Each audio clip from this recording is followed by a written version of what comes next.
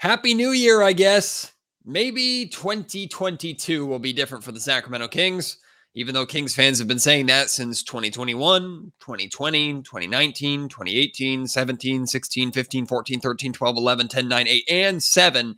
But hey, maybe 2022 will be different. The Kings end 2021 in a completely appropriate fashion. They get off to a very good start against a super shorthanded Dallas Mavericks team and completely fall apart in the third quarter. I come back from vacation to a team that had won 2 in a row. Chimezie Metu hit a game winner. Things were feeling pretty good, and here we are. Well, hey, let's put the blame on me, and let's welcome in a new year right here on the Locked On Kings podcast.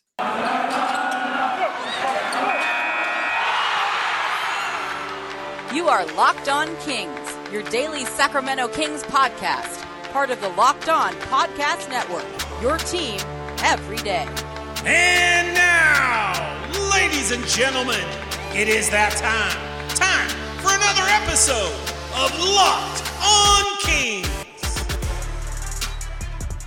Hello and welcome into Locked On Kings, your podcast hub for Sacramento Kings coverage all regular season and all off season. If you're looking for in-depth analysis, game-by-game breakdowns, highlights, interviews with local and national experts, full coverage of your Sacramento Kings from January through December, this is the place for you, part of the Locked On Podcast Network. And today's episode is brought to you by PrizePicks. Check out prizepicks.com, use promo code NBA, or go to your app store and download the app today. PrizePicks is daily fantasy made easy. My name is Matt George. I have the privilege of being your host here. I've been a Sacramento sports media member for the last 7 years. This is my 8th season covering Kings basketball, formerly for Sacramento Sports Talk Radio, now with ABC 10 News and Television here in the California capital. And first off, I hope you had a very, very Merry Christmas. First episode since the day after Christmas, and maybe you didn't listen to that one as I sat down for a long conversation with Katie Christensen, Sacramento Kings color commentator, but feels like it's been a long time since I've had the privilege, truly, of hosting this Locked On Kings podcast. My wife and I took a vacation that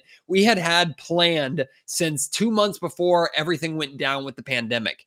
So we were finally able to get that vacation in, and the good news is that over the course of this pandemic, because of wearing masks and because of hand sanitizer and social distancing and everything, I've managed to go all the way up until this point without getting sick, like not even a common cold through the entire last almost 2 years.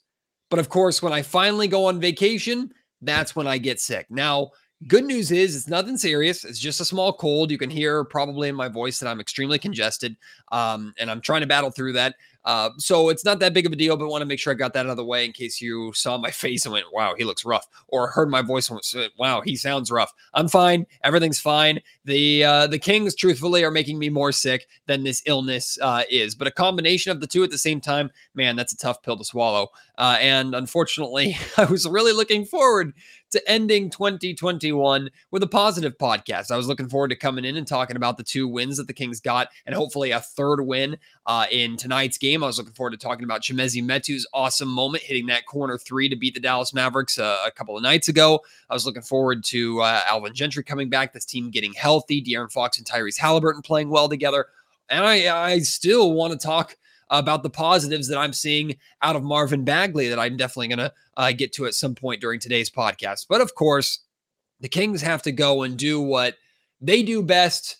That shouldn't surprise me, you, or anybody out there, which is give us hope and then take that hope away. Now, this wasn't major hope like, hey, the Kings making the postseason or going on a consistent winning streak. This was the hope of, hey, maybe being able to or end the year recording one positive podcast. But no, the Kings could not do that for me. So here I am, sick, ending 2021 with another doom and gloom podcast. And the reality is it's the same damn problem, same old crap. It's the Kings playing well, doing things that are working, relying too heavily on one end of the floor. And when things stop going well, then everything just completely falls apart. And it all happens in the same 12 minutes of time, which is the third quarter. Now, to be fair, if you were to watch this game, you would realize, like I said, that the third quarter really did the Kings in. But if you're looking at the stats, you'd say, wow, it was the second quarter too, when the Kings were outscored 20-17 in the second quarter, 32-20 in the third quarter, after outscoring Dallas 39-34 in the first quarter. Kings Shot 60% from the field, 66% from three-point range in that first quarter. Ball movement was fluid. Both Fox and Halliburton were connecting, playing very, very well off of each other. A lot to be positive about. But if you go to my Twitter, at @MattGeorgeSack, you can see with the timestamp, I tweeted right after that quarter was over. I said it was a fun quarter, very enjoyable, but the Kings can't just rely on this to happen or this to continue. That shooting 60% and 66% from three-point range, that was not going to be sustainable for this team. And they needed to maintain the level of effort, the level of play that they were playing with on both ends, even though Dallas scored 34 points in the first quarter. Yes, they got a handful of really good looks, but the Kings, I thought, were at least active on the defensive end, and both teams were just making shots, which is pretty unusual for a 3 o'clock start time. But I knew that at some point, things are going to slow down for the Kings. At some point, they were not going to shoot as well and have as much success on offense as they were having, as much as they were enjoying. How would they respond in those moments? Would they be a team that has grown and learned from their mistakes that they've made 1,000 times in the last 3 years?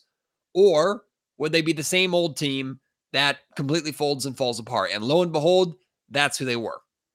Second quarter was ugly. Game is close. And I think I tweeted out as well, I can't remember if it was the beginning of the third quarter or end of the second quarter, I said that it felt like the Kings were playing well and the game was overall positive, but the Kings were tied or struggling to maintain a lead against the Dallas Mavericks team that was completely depleted. Completely depleted. The list of players that were missing for the Dallas Mavericks is insane. Like way worse than what it ever was for the Kings over the last couple of weeks, including Luka Doncic, who's missed 10 straight games now. Kristaps Porzingis played, and he had a pretty solid game. I'll talk about him a little bit later on. But this Dallas Mavericks team was completely depleted. They started Jalen Brunson, Reggie Bullock, who hadn't played in a while, comes in and looks great against the Kings, of course. Dwight Powell, who basically had a field day in the paint, especially in the third quarter, Porzingis and Dorian Finney-Smith. And then off the bench, good luck recognizing half of those names that played. But how many times have we said and made the joke, if the Kings play a shorthanded team, they're worse off than if they're playing a strong team that was completely healthy. The reason why we say that is because games like this happen over and over and over again. Kings make the same mistakes.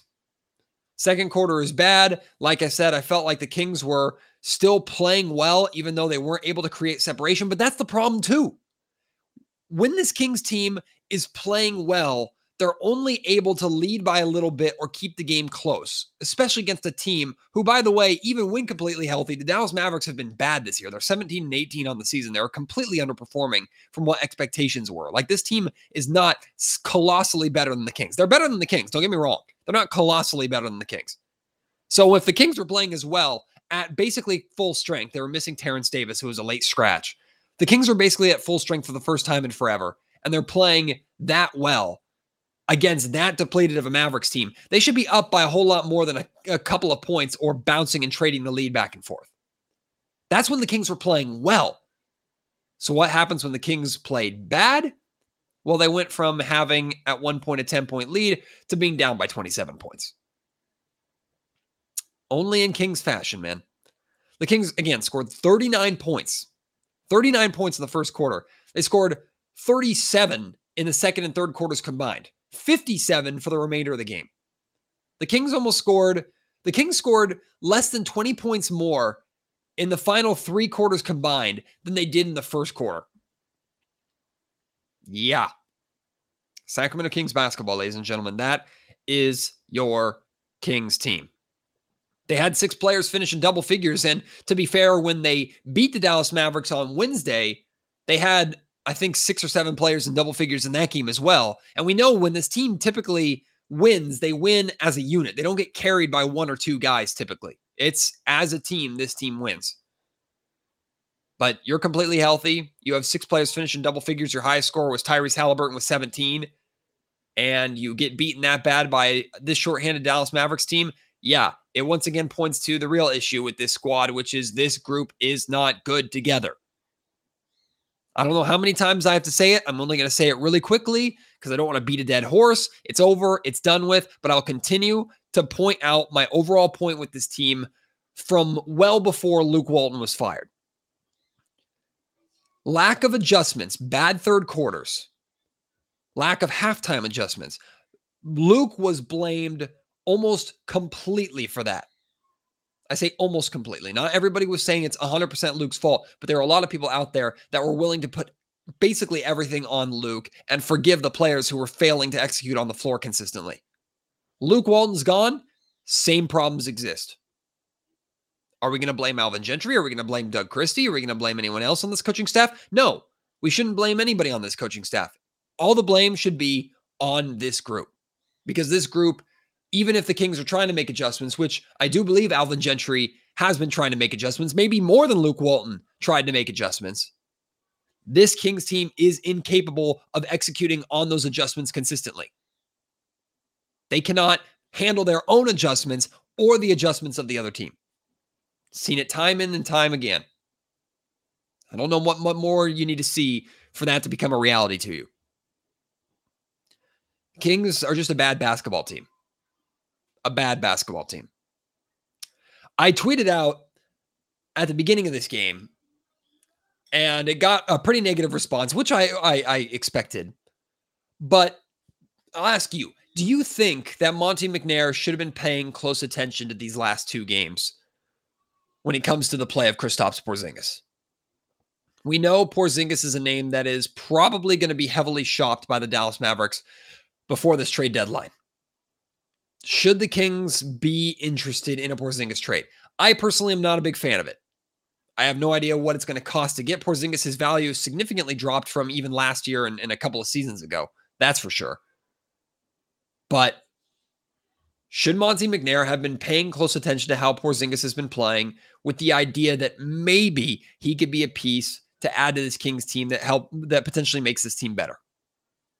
I'm not going to make my argument for or against it right now. It's not about my thoughts on it. We can talk about that at a later time. I want to hear your thoughts on it. So send those to me at Matt George Sack on Twitter. Email me, mattgeorgesports@gmail.com, or feel free to leave your thoughts down in the YouTube comment section down below. I want to talk about Marvin Bagley. I'll do that towards the end of the pod. And I want to talk next about something that Sacramento Kings television host, pre- and post-game host, Morgan Reagan, who I'm working to have on the Locked On Kings podcast in the near future. Something that she said during post-game, a generic post-game, like New Year's resolution, Kings New Year's resolution conversation, and how Kyle Draper responded to it. And I don't like what Kyle said. And I completely like or understand and support what Morgan Reagan said. I'm going to talk about that in just a second. Right now, though, like I said, our title sponsor of today's Locked On Kings podcast is Prize Picks. You've been hearing me tell you about Prize Picks for months. You need to sign up if you haven't already. Prize Picks is daily fantasy made easy. If you have not checked it out, you are missing out. I'm telling you, you're going to love this app for NBA and mixed sports pick'ems. This Christmas, or with the Christmas Day games, a lot of people I know made money on Christmas Day games. Myself and my family members on Prize Picks made money and had a lot of fun with the Christmas Day games. For the remainder of the season, Prize Picks has the best NBA daily fantasy sports prop game on the market. They offer more NBA props than any other DFS prop operator, and they offer all the superstar players as well as the bench players and role players who only record a handful of minutes. So you don't just have to have a knowledge of how De'Aaron Fox is going to play with the Kings. You can have a knowledge of how Rashawn Holmes or Tyrese Halliburton or anybody on the Kings roster is going to play. Prize Picks offers any prop that you can think of, from points to assists, rebounds, threes made, etc. All you have to do is pick 2 to 5 players and an over-under on their projections. You can win to 10 times of the amount that you gamble with. And it's just you versus the projected numbers. You're not facing any other players. All you who want to play and who have not signed up yet, use promo code NBA when you sign up, and you can get 100% instant match up to $100. So you deposit $100, you get a free $100 to play with right then and there. Prize Picks allows mixed sport entries, so it's not just basketball. You can do it at the same time. Use the award-winning app on both the App Store and Google Play. Entries can be made in 60 seconds. It's that easy. Prize Picks is safe and offers fast withdrawals. You will enjoy Prize Picks. I guarantee it.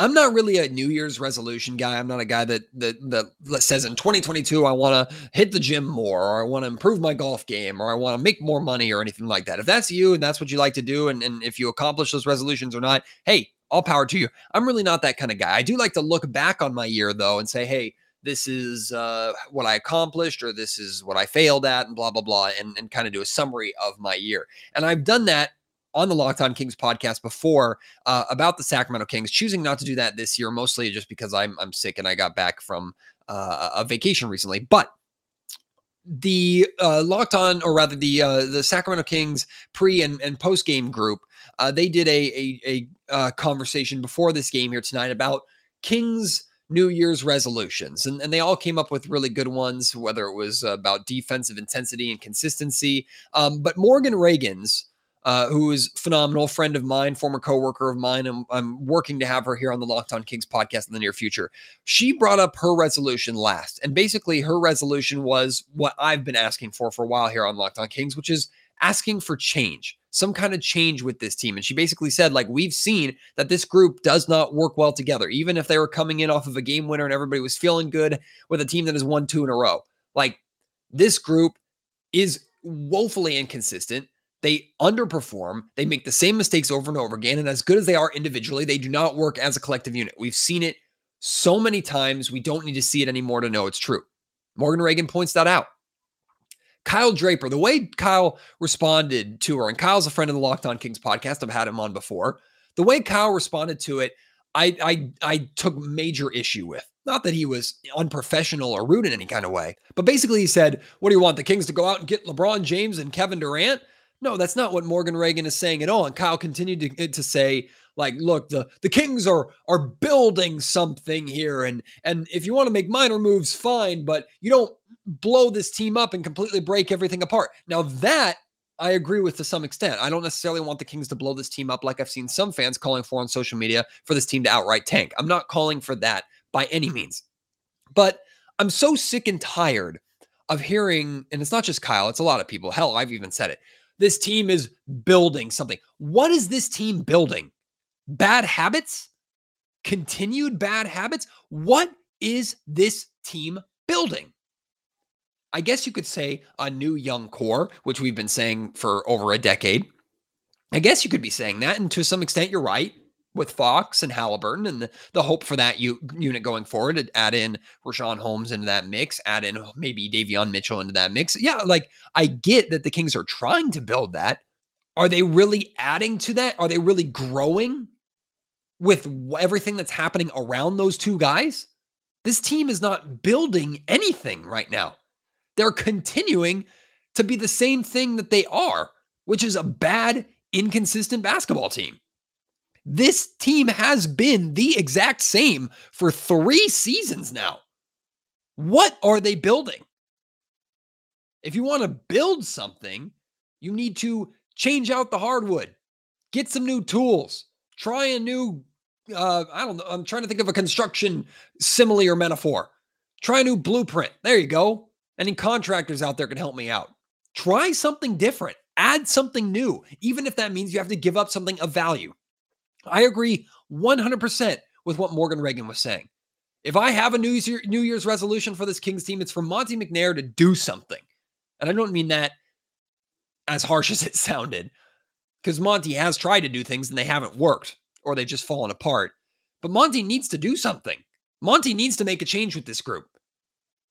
And even if the Kings had won this game, I was all prepared to host a positive Locked On Kings podcast, but essentially say, look, we have to enjoy win streaks, but not buy into them. Because we've seen this Kings team multiple times in the last 3 seasons go on win streaks only to follow them up with colossal losing streaks and failure.